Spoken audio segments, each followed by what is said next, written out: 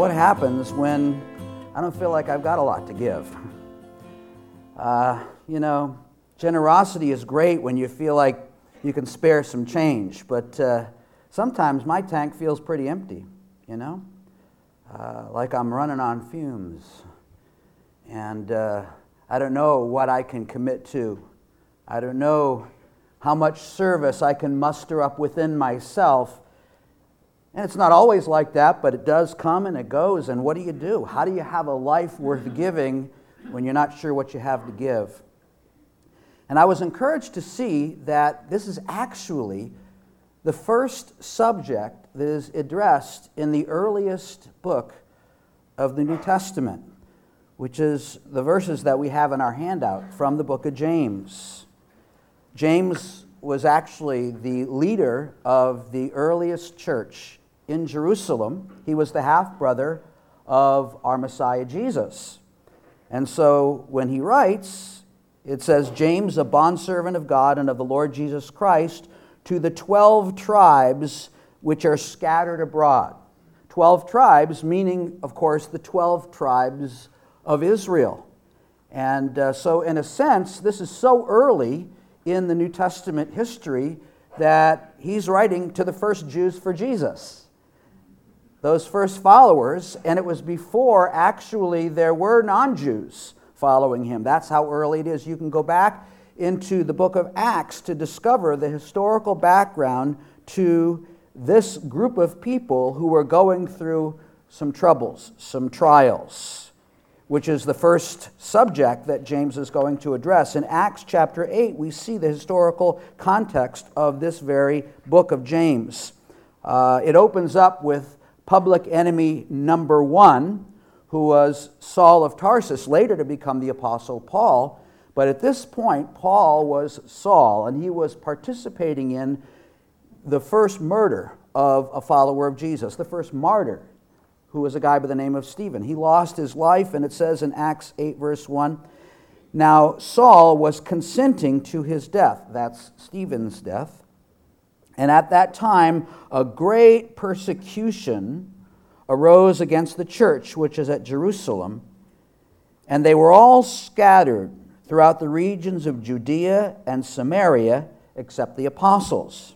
And then in verse 4, therefore, those who were scattered went everywhere, griping and complaining and saying, man, isn't this a terrible thing that has happened to us?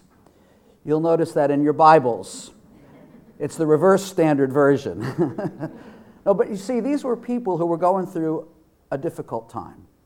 Back in James, these are people who were learning the second law of spiritual thermodynamics. The greater the heat, the greater the expansion. God was using this persecution to expand the church, but it didn't feel very good for those early believers. And so that's why James, in his very first subject, addresses this problem. He talks about testing, about passing the test. And he talks about, first of all, the importance of understanding the purpose of testing. And that is to bring about our growth, our maturity. He says, verse 2, my brethren, count it all joy when you fall into various trials, knowing that the testing of your faith produces patience. Now, he's talking about various trials, and so it is applying to us. He's not just talking about people who were persecuted, like we just read about, but whatever trial it may be, whatever your struggle today, none of us may be being kicked out of our homes because of persecution for our faith, but we have our own challenges.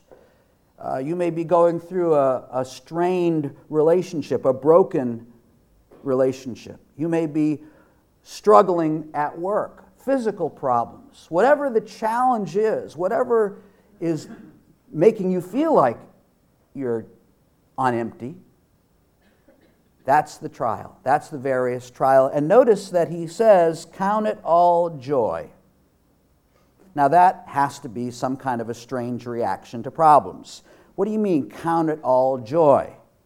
Well, it's not a strange reaction. In fact, it's a supernatural reaction. It's not available to people who don't have the resources of God. And oftentimes, when we're in the midst of the trial, that's exactly what we think. This is strange. I'm the only one who's going through this thing. Nobody else has felt what I'm feeling right now. In 1 Peter chapter 4, verse 12, he comments on this. He says, "Beloved, do not think it strange concerning the fiery trial, which is to try you as though some strange thing were happening to you." This is not strange. This is something that connects us to people around us. Our trials, our difficulties, other people have them. And we enter in and we connect with one another. We connect with humanity as we go through this. And notice that he says back in James, when you fall into various testings, not if you fall into various testings. This is not an elective in God's curriculum. This is a required course. And you say, well, that's fine, David, but I'm not having any problems right now. Well, be patient. They're on their way. Remember what Job said. He said, man is born to trouble as the sparks fly upward. And Jesus said, in this world you will have tribulation. You will. And that was said by the same person who said, if I go away, I will also come again. And we believe that. You will have tribulation. Paul, in Philippians 1:29 said, it is given unto you not only to believe on his name, but also to suffer for his sake. Now, I have countless times thanked God for the gift of belief that he's given to me. But rarely do I thank him for the gift of suffering. But you see, that verse tells us they're sourced in the same hand. And the purpose of all of this is to bring us into the reality of what God is trying to do in our lives. The purpose is to produce growth, to produce maturity. The testing is what it's all about. And so James says, count it all joy when you fall into various trials. Verse 3, knowing, and I take it to mean you will never be able to count it all joy. You'll never be able to have this reaction to your situation unless you know this fact, that the testing of your faith produces patience or endurance.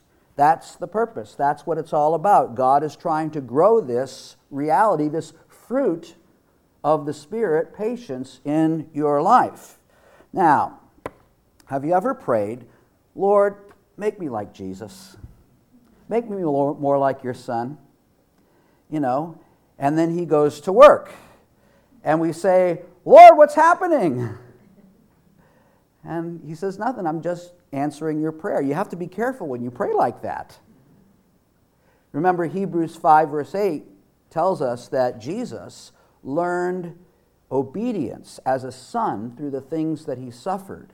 And so that is part of God's plan for us. That's part of life. That's part of what produces a generosity of spirit. That's part of what makes a life worth giving. That's part of how we learn to serve and to commit in the midst of that difficulty. See, God isn't just interested in the impartation of faith. He's interested in the development of our faith. He hasn't just given us a fire insurance policy to save us from some future judgment. He wants to make us like his Son, and he knows how to do it. And there's a warning here. Verse 4, but let patience have its perfect work, that you may be perfect and complete, lacking nothing. Now, is there anyone who doesn't want an adequate supply of patience? Is there anyone who has that? No, you see, we all want the product, but we don't want the process. And James is telling us here, you can't get that product unless you're willing to go through the process. And he uses two words here that are best understood in the context of fruit bearing. Those words, perfect and complete. Now, we know that we're not perfect, and we're pretty sure that we're not complete, but in this context, James is using those words about the fruit of the Spirit and fruit in our lives. Now, perfect really means having all of its component parts. For example, if you've got a peach that's hanging on a branch, it looks perfect. It's got that rosy look to it, the fuzz on the outside, it's got the meat, it's got the pit, the leaves are coming off of the branch. It has all of its component parts. But you don't want to eat it. Not yet. Because you have to wait for it to ripen. You have to wait for it to become complete, you see, where it just hangs on that branch and grows soft and juicy and sweet, so you just like to reach up your hand and pluck it off and sink your teeth into it. And you see, that's the process that God is working in our lives, so that we are perfect and complete. God is making that to happen. Vance Havner said, the problem with a lot of followers of Jesus is they're like porcupines. They have a lot of fine points, but you can't get next to them. And God wants to work His work in us so that we can be like His Son. But we need His help. We need His provision in order to have this happen. And that's what James goes on to talk about in verses 5 through 8. Provision in testing. If any of you lacks wisdom, and I take that to mean wisdom to know how to deal with the circumstances that are coming at you, there is provision. Not your wisdom, not my wisdom, but God's wisdom. In my work, one of my main job descriptions is problem solver. I don't plan it that way. It just works out. I go to work, I sit down, and the phone rings, and it's a problem. You know what I mean? You don't anticipate it, but you're solving problems. And my inclination is, when the problem comes, I grab hold of it with both hands and start to shake and work it out, based upon my own experience, my gut instinct, and whatever else there is to help me out. And that's probably your response too. When we have problems, the first thing we try to do is solve them. But James says that's not the way to go. The first thing you do when you face the challenge is you need God's provision. You need to ask. Let him ask of God, who gives liberally to all and without reproach. We need to ask first, not last, which is my inclination. I was thinking about this, and I remembered one of my favorite stories from C.S. Lewis's Chronicles of Narnia, the book called The Magician's Nephew. And in this particular part of the story, there are two children, Polly and Diggory, who are going on a trip that Aslan, the Christ figure, has sent them on. And they're going on the back of a flying, talking horse named Fledge. And they're going around this beautiful new Narnia. It's kind of like Google Earth for Narnia, and they're focusing in, and this is what Lewis says. The valley in which they had come down was in the heart of the mountains. Snowy heights, one of them looking rose-red in the reflection of the sunset, towered above them. "I'm hungry," said Diggory. "Well, tuck in," said Fledge, taking a big mouthful of grass. Then he raised his head, still chewing, and with bits of grass sticking out of each side of his mouth like whiskers, said, "Come on, you two, don't be shy. There's plenty for all." "But we can't eat grass," said Diggory. Said Fledge, speaking with his mouth full. "I don't know what to tell you then. Very good grass."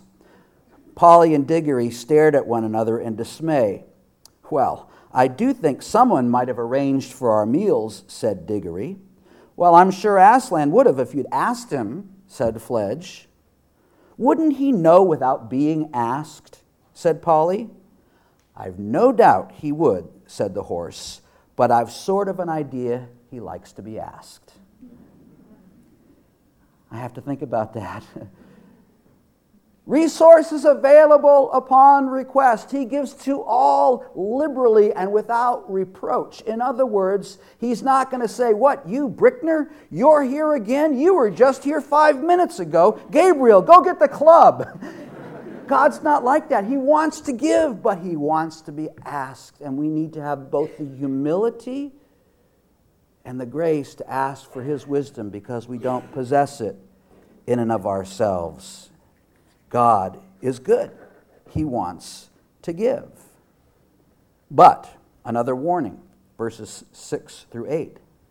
"But let him ask in faith with no doubting." I like the King James. It says, "nothing wavering," because of what follows. "For he who doubts is like a wave of the sea, driven and tossed by the wind. For let not that man suppose he will receive anything from the Lord. He is a double-minded man, unstable in all his ways." What is this warning saying? It's saying you better make up your mind when you're coming to God for his resources, that his resources are what you need. David, it's not your wisdom that you want, it's God's, right? Okay. Now here's the deal. It's the seventh game of the World Series, and the score is tied 2-2, and it's the bottom of the ninth, and there are 2 outs, and there's a man on third base. Are you with me?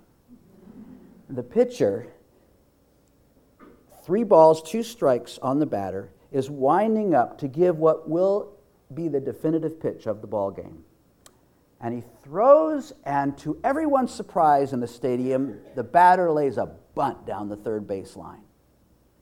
And the runner on third base is charging toward home plate. The third baseman scoops up the ball and throws it to the catcher, who tags the runner sliding underneath. And every eye in the stadium is on the man in the black suit behind plate.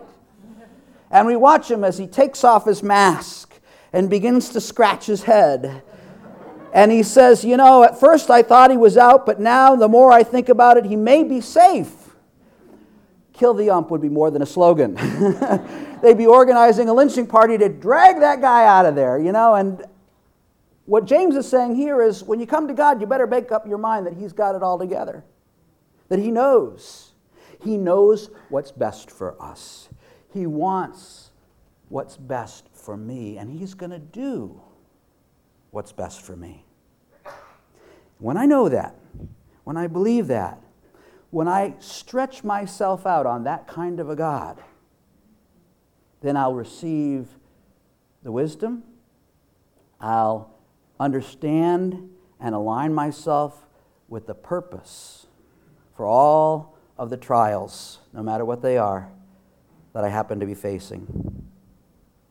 There is a sovereign God who's working in our lives, and we also need his perspective on this issue.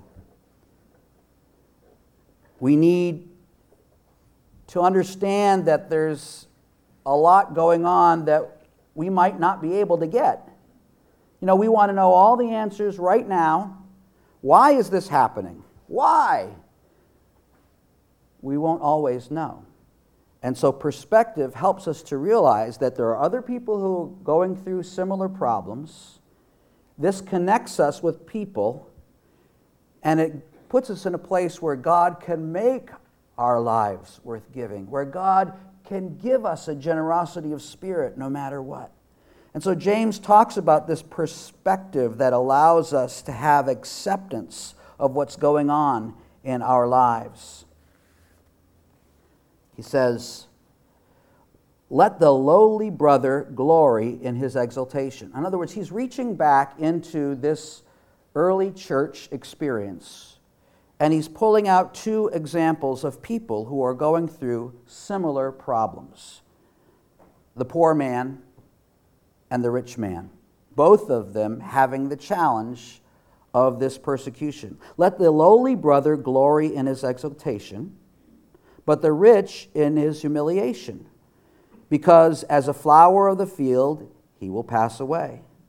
For no sooner has the sun risen with the burning heat than it withers the grass, its flower falls, and its beautiful appearance perishes. So the rich man will also fade away in his pursuits. Blessed is the man who endures temptation, for when he has been approved, he will receive the crown of life which the Lord has promised to those who love him. What we realize here is, and what helps us to gain perspective, is that we're living in the tension between the character of Christ and the crown of life. And that's where all of this stuff is happening. And so James says, look, there's two examples I want you to think about. Here's the poor man. And he's crying out to God, I've got nothing. What do I have? Does God really love me? Look at my life. And then right next to him is the rich man who thinks he's the only one who's got problems. Look at me. I've lost everything. And James says, you guys need some perspective here. You're both wrong. To the poor man who says, I have nothing, James says, you're wrong. You're indescribably rich through Jesus, who loves you and is leading you through this to a better place. And to the rich man who says, Lord, I've lost everything, James says, you're wrong. You've lost nothing. You've lost nothing of real value, because when it comes to the test, it helps us finally with this perspective to distinguish between that which is permanent and that which is perishable. And we got to come to the time in our lives when we get tired of playing with the perishable and we start looking towards the imperishable. The character of Christ, imperishable. The crown of life, imperishable. And we're in between, working our way through, learning to distinguish in the midst of the suffering that God has a better way. There's not a person here today that hasn't in the past, isn't now, or won't in the future experience testing and trial. And in the midst of that, we may say, I've got nothing to give. I can't have a generosity of spirit. I'm on fumes. I don't have a life worth giving. And James tells us here, yes, you do. You're rich.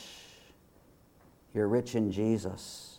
And when you understand that there's a purpose that God has for you in the midst of all this, all of us, we can stretch ourselves out in God and know that either way, whether the sun is shining or the clouds are covering our horizon, God is working to produce in us that wonderful fruit that will last forever. In a moment, the band is going to come. We'll have our time of giving. I asked them to sing this song in your handout, Either Way, which is primarily about a relationship that's going through difficulties, but it's more than that. It's about this plan that God has for us. Regardless of the clouds or the sunshine, we know that there's a plan, and because of that, we can stay either way. Let's pray. Lord, sometimes we feel like we're the only ones facing the challenge of our life, and we thank you that in those times you actually connect us back to yourself and to others around us in a deep way. And that because of that greater reality, we can have all of this goodness produced in us that makes for a life worth giving, that makes for generosity of spirit, that makes for service and commitment that really counts. Lord, help us to embrace that deeper reality. Help us to believe and trust that either way, you're going to be with us. You're going to provide for us. In Jesus' name, amen.